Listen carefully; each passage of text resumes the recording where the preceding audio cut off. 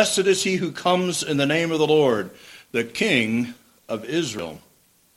Then Jesus, when he had found a young donkey, sat on it, as it is written, Fear not, O daughter of Zion.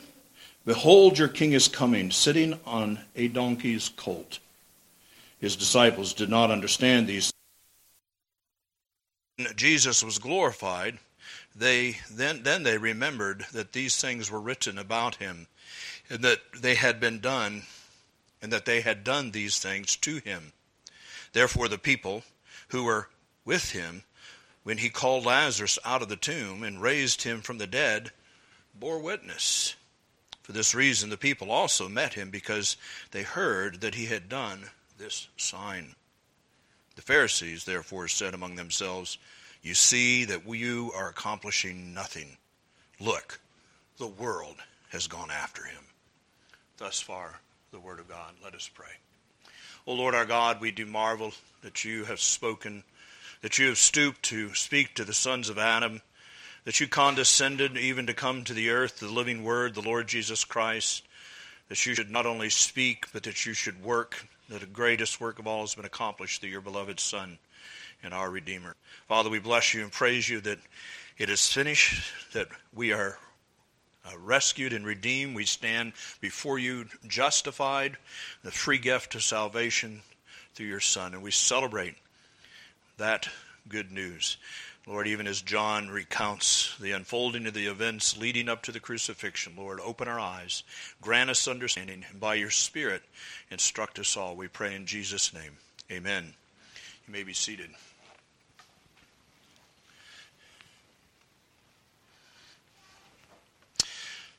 The scene changes. We're entering into a new week. This is the first day of the week. This will be that last first day of the week before Christ's resurrection. The next first day of the week will be when Christ comes forward victorious. But the scene has changed. Jesus leaves Bethany's smallness for the largeness of Jerusalem. The city is packed with pilgrims. People have come from near and far, some traveling over nations, some coming by ship, Jews coming up to this special feast, coming for Passover is at hand, and the preparations for Passover have begun. Now, there were 3 feasts that the Jews kept, and it was required that they be kept in Jerusalem. We've dealt with each of these, the Passover, Pentecost, and the Tabernacles. We were in chapter 7 a short while ago, and the Feast of Tabernacles was on, and you remember that it was explained that it was the most festive of the festivals. It was the time of the harvest and the celebration of the bounty and the vision of God, and the people were in high spirits and with much celebration. In contrast, Passover was a more solemn feast, a more solemn assembly, as the people remember God's deliverance, for he had delivered them out of Egypt, out of the house of bondage and out of slavery. And he did so by striking down the firstborn throughout all the land. Any house that the death angel came to that did not have blood on the doorpost and the lintel, the death angel struck the firstborn. In Egypt's back was broken, and the people were delivered and even driven out. There was the pleading for them that they should go. Well, the Passover was celebrated to remember this, but as we have recounted, the Passover was looking forward. The blood of a lamb was but symbolic, a sign pointing to the greater one, the Lamb of God, who is the one at the center of the story here. This Passover is the third during Jesus' public ministry, and the week begins in a manner that stands in contrast to Jesus' usual behavior. Typically, as you make your way through the Gospels, you find Jesus is retiring. He's even been in remote regions as far as Tyre and Sidon. He's traveled away. We've seen him because of the pressure towards seizing him and put him to death, even stoning. He is retired even after the resurrection of Lazarus back to the wilderness area along the Jordan River. Certainly there have been times when Jesus has come into Jerusalem at the time of the feast. We saw it in chapter 7 as he taught on Solomon's porch there in the temple commons. But here we find Jesus even though the Jewish officials are seeking to arrest him and put him to death, that's the way the last chapter finished, even though that's the case, Jesus is coming. And there's a massive humanity in Jerusalem, and they've heard that Jesus is coming. Now remember, there's an anticipation in this season in the life of the nation for some time. It wouldn't matter, it's more than months, but a number of years, there's been this expectation that Messiah was soon to come. Here we find Jesus entering the city openly, in public, riding on a donkey's colt. And he did so to a loud celebration of the people, a celebration of joy and remarkable declarations. The people are declaring that he is none other than the King of Israel. Now, let us understand, did they fully understand the meaning of what they were saying?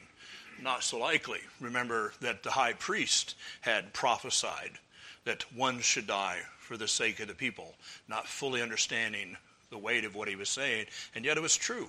And indeed was God's purpose. And here are the people celebrating Christ entering the city. This Jesus of Nazareth they celebrate as the King of Israel. Not a king of their liking, not a king of their looking, but nonetheless they're celebrating. For indeed Jesus' hour is finally come. Not to reign on a throne crafted by men. No, he comes rather to lay down his life as the Lamb of God who takes away the sin of the world. The Jews have long sought to kill him, and now Jesus is forcing their hand. For the time has come. Passover is near. He will die at the time of the Passover, even on the Passover. And thus Jesus comes in. Listen to J.C. Ryle as he speaks of this time. The time had come at last when Christ was to die for the sins of the world.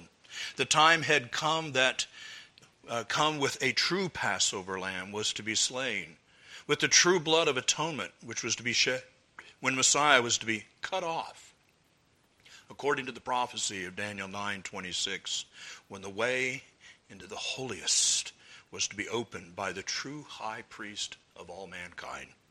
Knowing this, he placed himself prominently under notice of the whole Jewish nation. He died in a week when by his remarkable public entry into Jerusalem, he had caused all the eyes of Israel to be specifically focused on him. Indeed, this is that pivotal point in all of history as Jesus comes as the Savior of the world. The Father having sent him into the world, that whosoever should believe on him should not perish, but have everlasting life. It all comes to this week. This is the week of all weeks. This is the pivot point in all history. This is the remarkable time when man is delivered, man who is without hope in the world and in the bondage of sin. Indeed, the Savior has come. He is entering the city, and he goes up that he might lay down his life. What seems so counterintuitive and so paradoxical, it was indeed the will of God and the work of God, that through Jesus Christ, sinners, yea, even us, could be saved. And indeed it is so. It is finished, and salvation is found in the Son. We're going to use three main headings this morning. The grand entry, and then we're going to consider the King of Israel, as the people proclaimed, and then we're going to look at three responses to this entry of the King. We begin with the grand entry, again, verses 12 and 13. The next day, remember they were on the evening at the close of the Sabbath. They were celebrating in the house of Simon the leper, that evening hours after the Sabbath was over. And it was the next day, the first day of the week. The great multitude had come to the feast, and they heard that Jesus was coming to Jerusalem. They took branches of palm trees and went out to meet him and cried out, Hosanna! Blessed is he who comes in the name of the Lord, the King of Israel. John says a great multitude. Josephus is a historian of this era.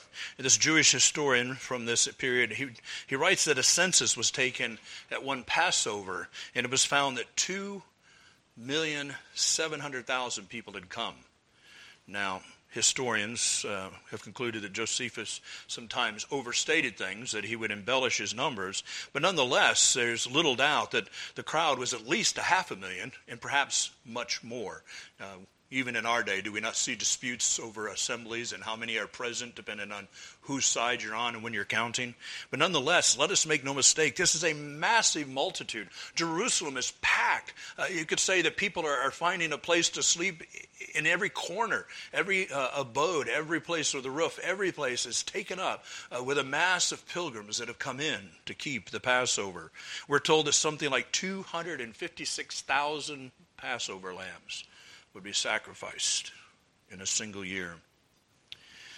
Jesus' name was on the tongue of everyone. You remember in the earlier chapter that they were seeking for Jesus, verse 56. They were saying, what do you think?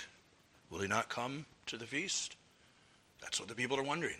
His pilgrims are coming in. They're hearing about him. The talk is about Jesus, and they're all wondering. This one who has done great and marvelous things, who the religious leaders are seeking to put to the death, they're searching for him.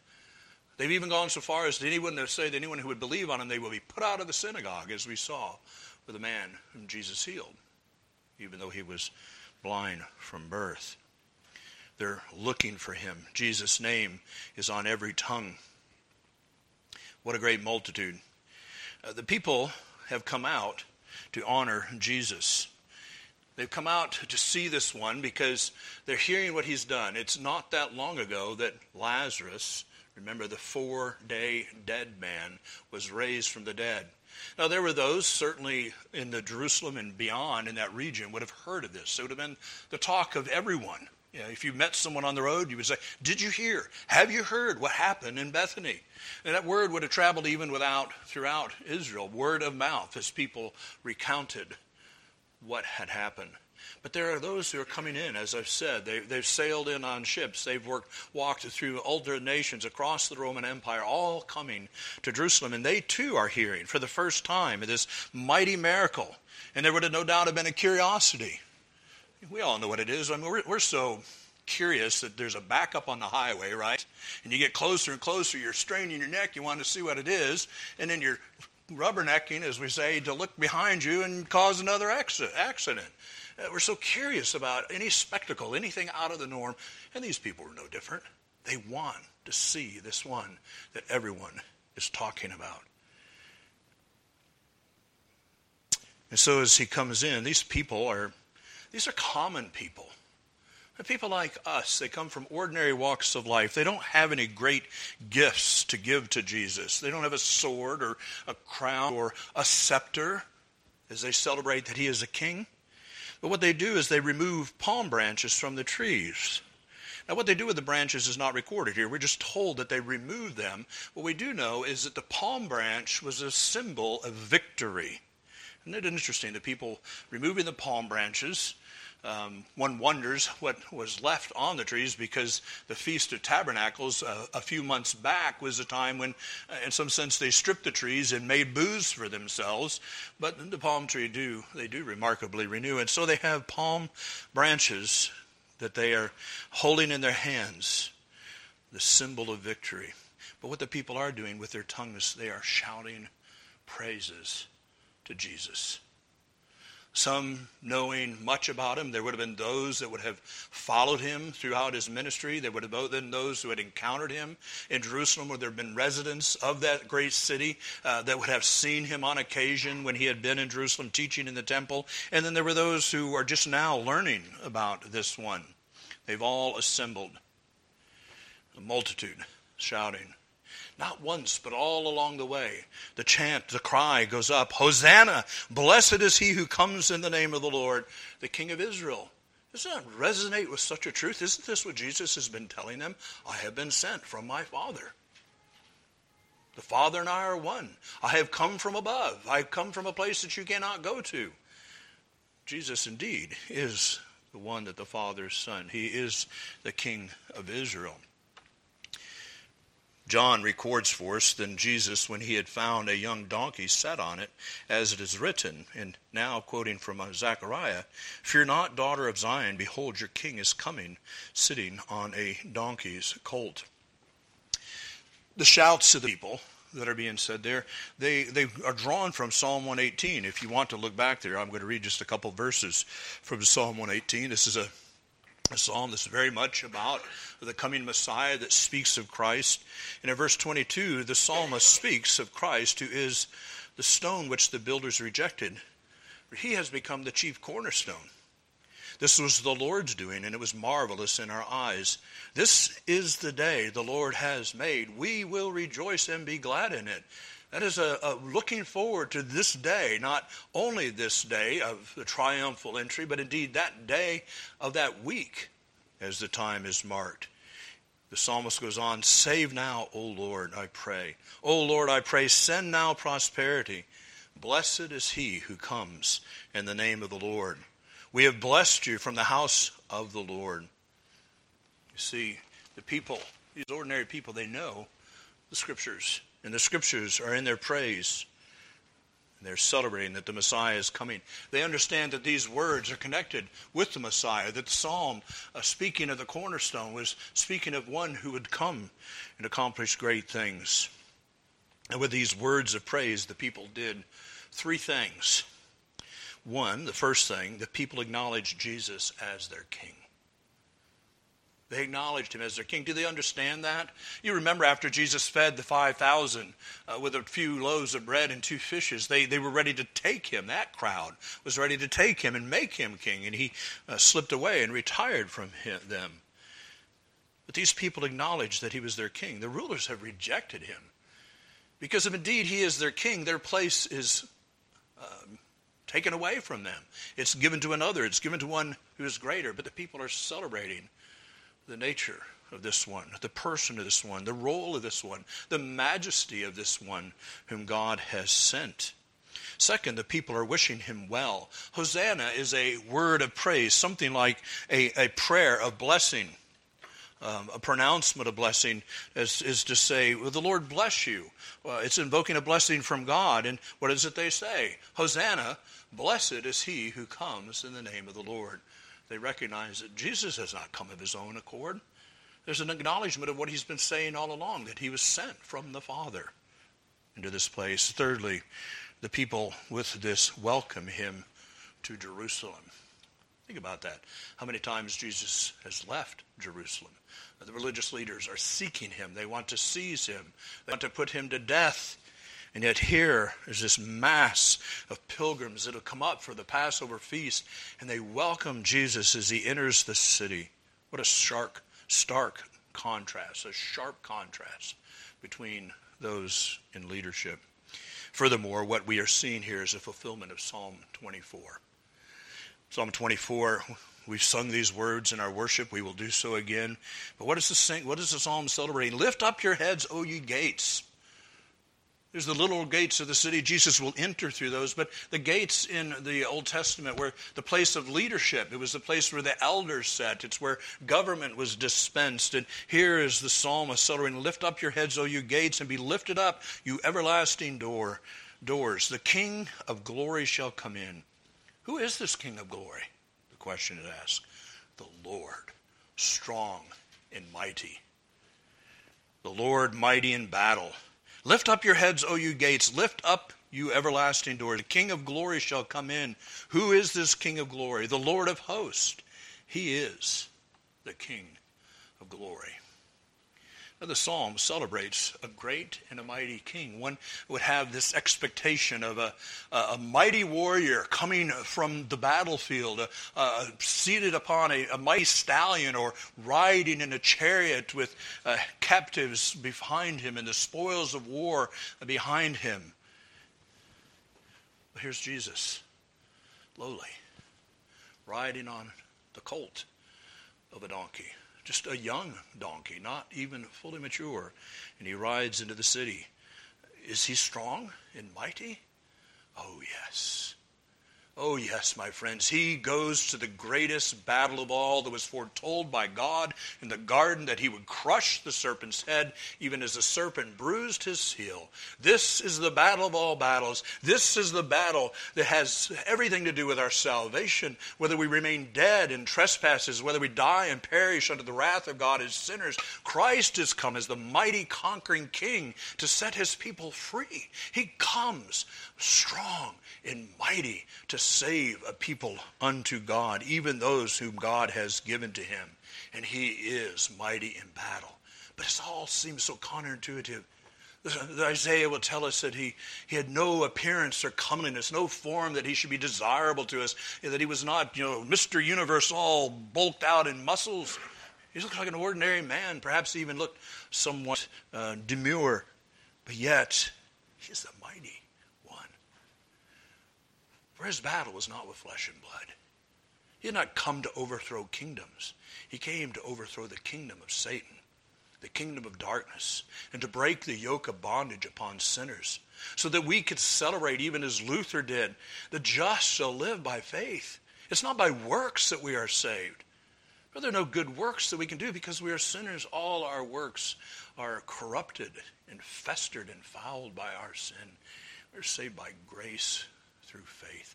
This Jesus came to this mighty work. Indeed, he enters the city. Does he look threatening? Does he look like one going forth to war? And yet, no, he did not. And yet he was going to the greatest battle of all. And he will come forth victorious. Indeed, John describes the picture to us of the manner which Jesus entered.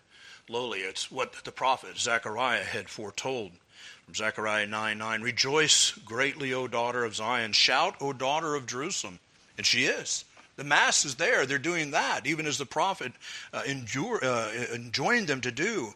Behold, your king is coming to you, and he is just and having salvation. That's what he came to do.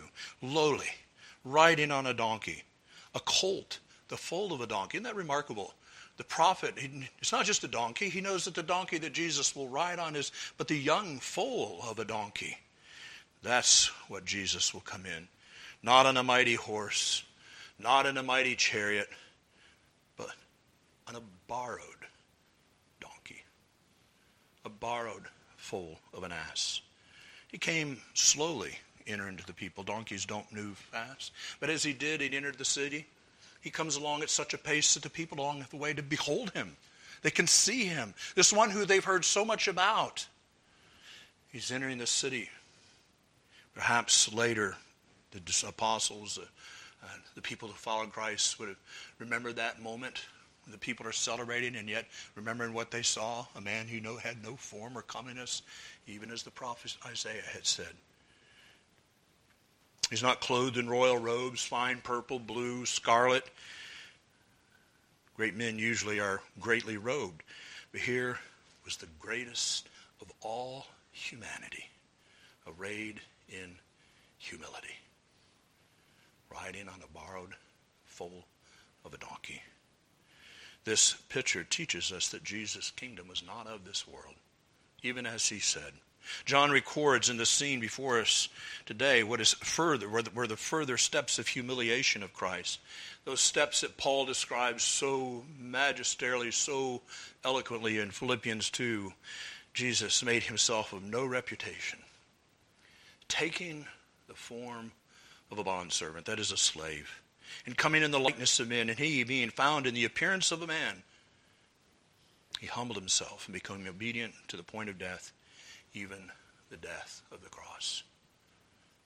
Jesus looked just like a man, not even a remarkable man, humbled in humility to go and endure the greatest humiliation of all. Some years, even decades later, Jesus will see this same Jesus, the Son of God, in exalted state as he is carried in the Spirit on the Lord's day up into heaven. And there he saw Jesus surrounded by myriads upon myriads of angels, the 24 elders all around at the throne singing praises to the Lamb of God. And John beheld one from whose presence the heaven and the earth fled away. John writes, and after these things I looked, and behold, a great multitude, which no one could number. All the nations, tribes, peoples, tongues, standing before the throne and before the Lamb, clothed with white robes, with palm branches in their hands. There's a foreshadowing even here on that first day of the week. What were they doing? They were crying out with a loud voice, saying, "Salvation belongs to our God who sits on the throne and to the Lamb." Celebrating what Jesus here in our scene in John 12 is going to do. Celebrating the accomplishment of it, that he is exalted high above all the earth, which is why Paul goes on to write in Philippians 2, therefore, because he's done this, because he suffered such indignation and humiliation, God has highly exalted him and given him a name which is above every name, that at the name of Jesus every knee should bow, of those in heaven and those on the earth and those under the earth, and that every tongue should confess that Jesus Christ is Lord, to the glory of God the Father. Hosanna. Blessed is he who comes in the name of the Lord, the King of Israel. Behold your king. The people celebrate him as their king. At the end of the week, Pilate will have him in bonds before him with a sentence of death upon him, and once more say, behold your king. Let's consider some application before we go on. Jesus came from heaven to do his Father's will. He came to redeem a people from sin. In order to do that, he humbled himself, even to the point of death. And if we would have him as our Savior, then we must embrace this humility. We must come to him in humility. We embrace his humility and his victory. If we would be partakers of his victory, then we come to him in humility. Even as we sing in the one hymn, nothing in my hand I bring.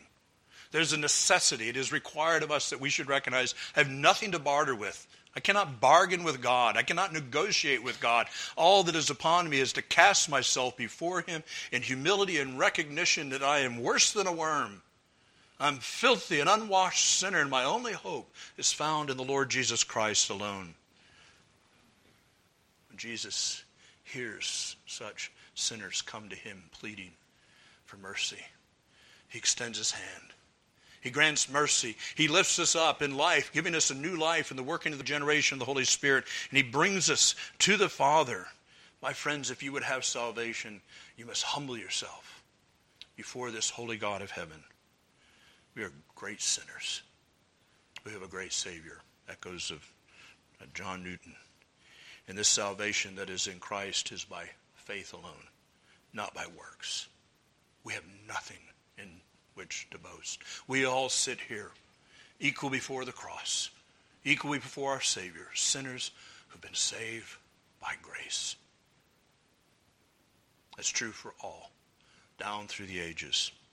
Well, secondly, we consider this king, the King of Israel. John ties Jesus' entry, as we've seen, to the prophecy of Zechariah. But this prophecy is tied back to an earlier prophecy. Some of you listened to Mortification of Spin, and I don't know, maybe a month, 6 weeks ago, they had a guest on who's written a book. And in his book, he's looking at prophecies in Scripture. And what he was noting is that later prophets will quote earlier prophets.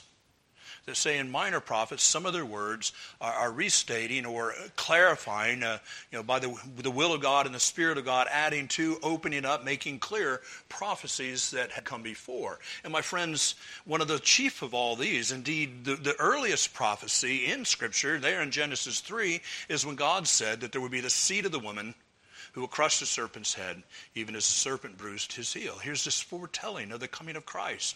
And those of you that know your Scriptures, you know that somewhat veiled, prophecy, something of clouded and a fog and a mist. As the Scriptures unfold, there's greater and greater clarity about who this seed is. So that Abraham is told that he would have a seed through whom all the nations will be blessed. So we come to Genesis 49, which is what I wanted to think about. Jacob, as a prophet, he is old and about to die. He has his 12 sons come before him, and he blesses them and prophesies over them. And when he does so, speaking to his son Judah, he says, the scepter shall not depart from Judah. It is from Judah that will come the ruler. So he goes on, the scepter shall not depart from Judah, nor a lawgiver from between his feet until Shiloh comes. And to him shall be the obedience of the people. binding his donkey with a vine, and his donkey's colt to the choice vine. He washes his garments in wine, and his clothes in the blood of grapes. We're not going to unpack all that. We did some years ago when we were in Genesis. But here is the prophecy of Zechariah about the king coming, looking back to the prophecy of Jacob concerning Judah. That the seed that God foretold in the garden, the seed that God told to Abraham, well, now it's become clear that he would come from Jacob's son, Judah. He is the one who will reign. And so we see firstly that Jesus, Mary's son, was born of the line of David.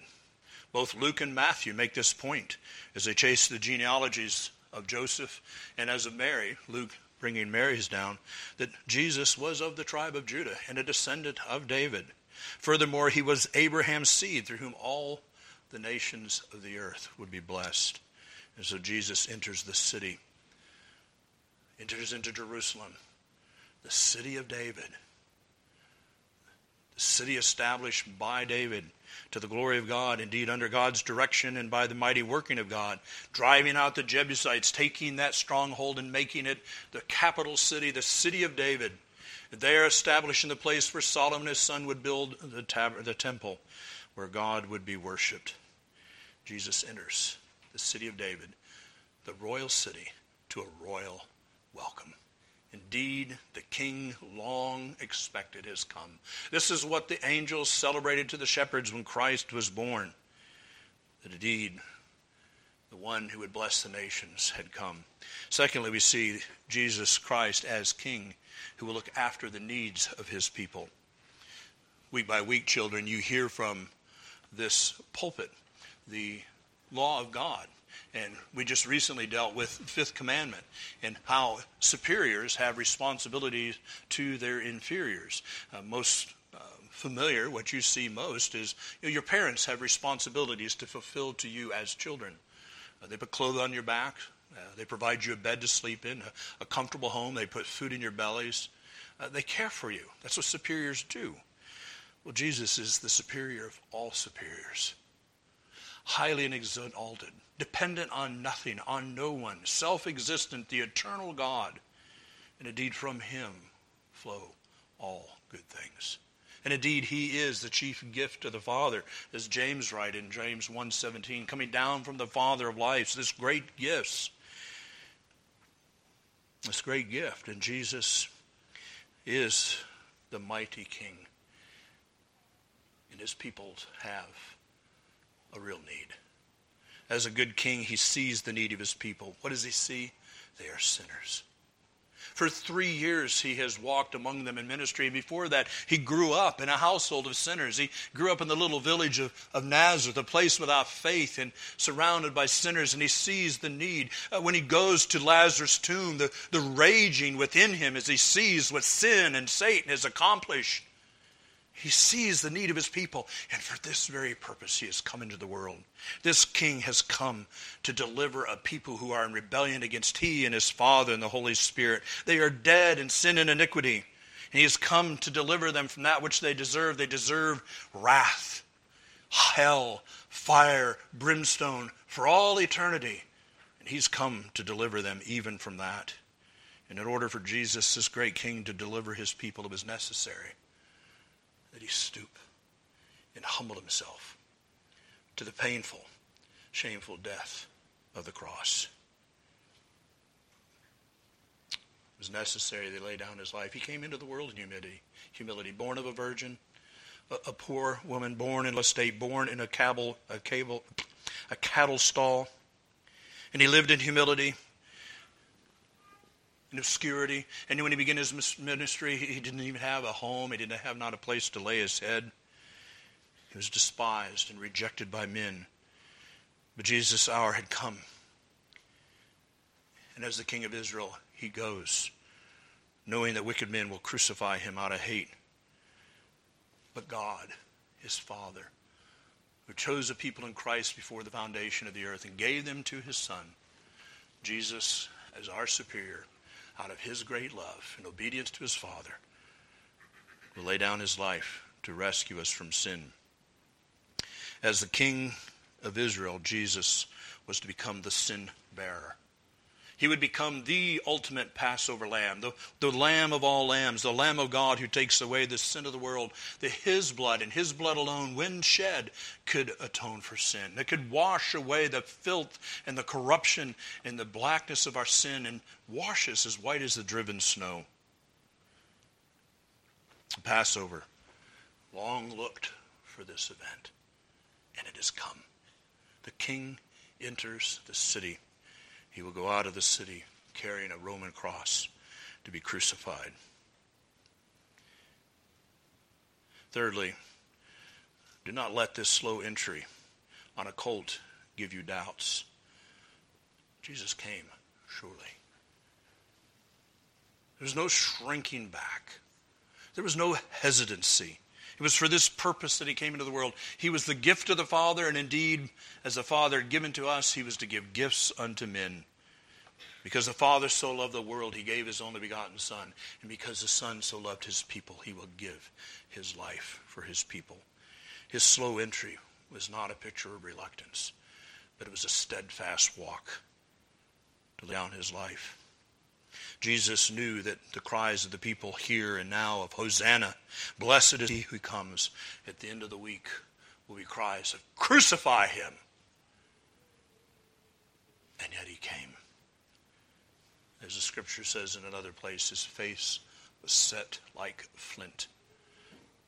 He was going to do the will of the Father. The daughter of Zion has been called to recognize her king.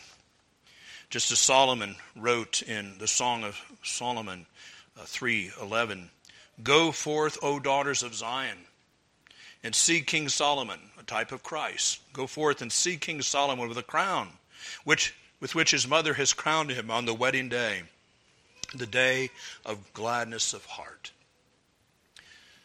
Solomon's prophetic words in that remarkable book look to this moment as well. And there, the daughters of Zion are enjoined to go forth. See your king. Solomon pointing to him. And indeed, as the Song of Solomon speaks so much of Christ, our beloved, and we his beloved. Now, in this moment, the people do not recognize who he was. What do they see? They see a rabbi who has fed thousands with a few loaves and fish.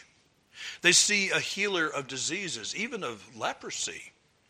They see one who has set the demon-possessed at liberty, one who could raise the dead, even a 4-day dead man. But the people have completely forgotten the prophecy. And the prophecy in Zechariah says, "Fear not. Fear not, O daughter of Zion. Behold, your king is coming." What is this about fear not? It is the fear of man that will turn this crowd against Jesus. The fear of man. Even the religious leaders, it's the fear of man. They love their position, their power, their prestige, and they have fear of man, the Roman Empire, the Roman governor, that they should somehow have things displaced. My friends, does that not resonate with you? By and large, our lives have been comfortable. We've enjoyed so much peace and liberty in this country, but do we not see dark clouds, as it were, that portend a dark future? But fear not. Fear not man. Fear God and keep his commandments. Do not fear what man can do to you. He can destroy your body. Rather fear the one who has the power to destroy your body and soul in hell. But if indeed you're in Christ, you have nothing to fear. Whereas as Daniel, as Hananiah, Azariah, and Mishael, we don't need to fear the fires of Nebuchadnezzar or whatever the world may seek to do with us. We're the daughter of Zion. Fear not, O daughter of Zion. Fear not man, what man may do to us. We are a people who have been set free. We are a people who have been delivered from the power of sin, from the power of death, from the power of the grave. We've been set free from hell, and we've been in Christ carried into the heavenlies. There's nothing in this world that can do us any ultimate harm. Therefore lift up your heads, O you gates, and be lifted up, you everlasting doors. The King of glory shall come in. Who is this King of glory? The Lord strong and mighty, the Lord mighty in battle. He is coming again, and he will come in a mighty victory. Thirdly, let's consider from the text the responses to the entry of this king. We have seen this before. John, in his gospel, provides, after some major event, various responses. Sometimes it's two. Here there's three responses to these events. The disciples are there, verse 16. His disciples did not understand these things at first. But when Jesus was glorified, a couple months later, then they remembered that these things were written about him, and that they had done these things to him. The disciples, most likely it's the 12 in view here, although there were other disciples. Remember, Jesus sent out 72 at one point. When they gather in the upper room after Jesus' ascension, there's 120. How many of these disciples? But they didn't understand. Probably the 12, though. They're there with Jesus. They've been there with Jesus. They've seen his works. They've heard his works. But no doubt they're walking along the street with him when hosannas are being shouted. They've come up to Jerusalem. They came back when Lazarus was sick, as they were told, and then died, and objecting, Lord, but they're seeking your life. And they've gone up. And then they retired back to the region of the Jordan, and now they've come back with all of Israel knowing that the religious leaders are seeking him. And there's a threat of death. And yet they're walking into the city and the people are celebrating, Hosanna. Blessed is he who comes in the name of the Lord. Here is the King of Israel. Confusion? There's no doubt they were confused. They can make sense of all these things. What does it all mean? Death is in the air. Jesus has told them that he is going up to Jerusalem to die. Yes, multiple times. And the people have been talking about it because of the commands of the chief priests. Back in verse 57 of the previous chapter, but even further back. Mary has just anointed Jesus for burial. And yet they're walking into the city to a celebration. Going into the city of David with a massive crowd celebrating their master. Confusion. John tells us, writing later, his gospel written much later, maybe the last of the gospels, indeed the last of the gospels written years later, he says that then they remembered, after Jesus was glorified, they remembered these things that were written about him. Some of the very prophecies that we've just looked at, they remembered. Remember, Jesus said that after he'd go, he'd send the Comforter, the Holy Spirit, who would instruct them in all things and call these things to their remembrance. And so they write the Gospels as the Holy Spirit has done that. And then the things begin to make sense to them as the Holy Spirit is their teacher, opening the Scriptures, giving them understanding of these prophecies. My friend, we who believe on Jesus for salvation have the same teacher. Just think about that. Don't undersell that. Don't lightly esteem the relationship that we have through God, with God through the Lord Jesus Christ, by the powerful working of the Holy Spirit, whom the Lord has given to us. The Spirit proceeding from the Father through the Son, even into us. The same Spirit that gave these men understanding. So later, after Jesus was glorified, they could reflect on these things and come to understand them in the light of the Word of God. They made sense to them. My friends, that's how we are to live our lives. This was a remarkable experience for them. It would be months before they understood it.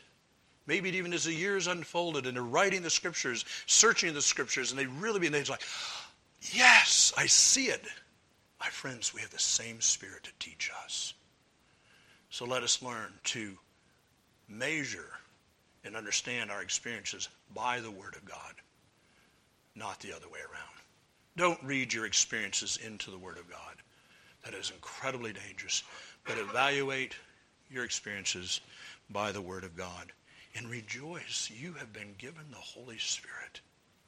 The same Spirit that gave those men understanding. When you open the Scriptures to read, even as we open the Scriptures for the preaching of the Word, what do? We pray for a prayer of illumination. Holy Spirit, instruct us. Give clarity as the word is proclaimed. Get us clarity as we hear. And even as we go from this place, we meditate on these things as we should, as we discuss them with our children in our homes throughout the week, that we should grow in our understanding and that this biblical truth should reverberate and resonate through our lives, giving us a clarity for life. But here's the people as well. Verse 17.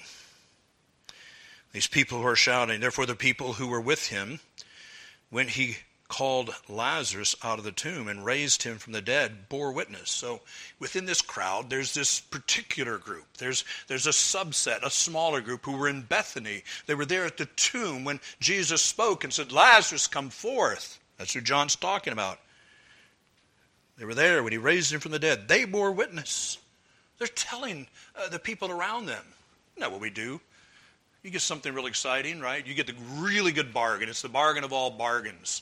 If you got your bargain, you want to tell other people, right? You find a great place to visit. You're on vacation in the White Mountains, and you come to this glorious setting, or you pull off the side of the road, and you tell others. We tend to relate these things, but these people have seen a dead man raised from the dead. They're telling others. They're in the crowd, and they're telling this marvelous story. They're bearing witness to what has happened. And John says, for this reason, the people also met him. So what we've been hearing about, John tells us on this end of it, why they came. They've been hearing about what happened in Bethany a matter of a couple months ago. For this reason, the people met him, because they heard that he had done this sign. Remember that sign of the raising of Lazarus is a mighty miracle. It's Jesus' pinnacle of miracles. There's no more in John's gospel except for that miracle of all miracles that the resurrection of Lazarus points to, that Jesus is the resurrection of life. That indeed he will raise himself from the dead as the Father raises from the dead. The Holy Spirit raises from the dead. What a sign. The sign of Lazarus is pointing to an event that will take place exactly 1 week from this day.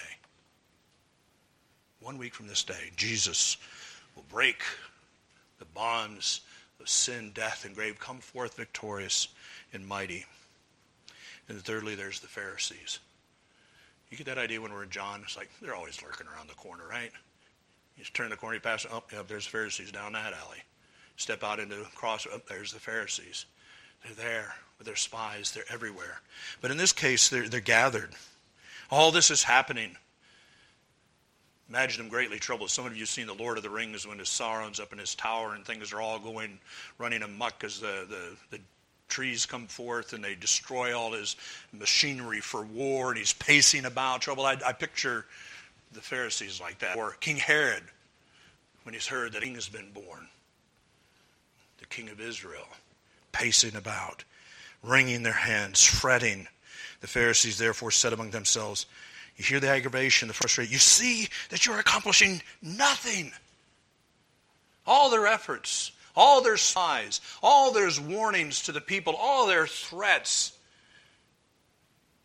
And Jesus is heading to the cross according to the will of the Father and the fulfillment of the prophecies. You're accomplishing nothing. You can see he's like throwing up there, look, the world has gone after him. We've accomplished nothing. This man from obscurity, this carpenter's son from Nazareth, the whole world has gone out after him. We've worked and labored to have people follow us and obey us and be subservient to us. And he comes in humility, and the whole world has gone out after him. And my friends, that's still true today. As God pours out his Spirit through the preaching of the gospel, the whole world has gone out after him. Even as the prophets foretold, from every tribe, every tongue, every nation, God has gathered the people. The whole world has gone out after him because he is the mighty one. He's the mighty one of all. They were powerless in their plans. They could not overthrow the will of God.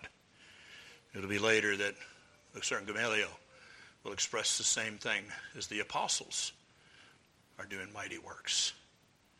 So if this is of God, you're wasting your time trying to thwart it. Indeed, it is so. It is true today. So they fretted. Here we see the echoes from back in John chapter 11, verse 47. When the chief priests and the Pharisees gathered in the council, they said, what should we do? For this man works mighty signs. That's right after Lazarus was raised. If we let him alone like this, everyone will believe in him. And the Romans will come and take away both our place and our nation. There's their fear of man. That's what they're terrified of. And here he's come in triumphant, and there's nothing they can do about it. Well, we've seen these three responses. As we conclude, when I ask the question, what's your response to this king? I've asked that question often. It's a question that's relevant throughout John's gospel. He wrote this gospel. He records these things. He reports these things so that you might hear who this Jesus is. This king who has come forth from heaven and yet walked in humility. He would have us to understand that he is the Messiah. He's the anointed one of God, the Son of God. And that we should believe that, and so believing we will have life in his name. There's no greater love than any man has. That he should lay down his life for his friends. That's exactly what Jesus did. He who is love has demonstrated his love for us while we were yet sinners. Christ died for us. What's your response? Is it like the disciples? Do you have confusion? Then pray to God. Lord, give me clarity. Open my eyes that I might see Jesus in his majesty. Or are you like the people, fickle, kind of blown about by the winds of the time and the signs of the wonders? Pray to God that he would give you a heart fixed and a faith fixed upon Christ. Are you like the Pharisees, filled with hatred for Christ? Plead with God to break your heart and to give you a heart of humility and tenderness to this one. For he is Christ, the Son of God. Do you believe this? Amen. Well, Lord our God, we do marvel at the events of the week that are before us as we make our way through this marvelous book that your Spirit inspired John to write so long ago. Father, we see as with all the Scriptures, it's living, active, powerful, and its focus is upon Christ, even as all the pages of Scripture are. Lord, we thank you for what we've seen and heard this day. Lord, bless us to go forth and to meditate on these things, to discuss them amongst ourselves, that we might be encouraged, that we don't need to fear man, because we fear our God, and from you we have received salvation. We pray in Jesus' name. Amen.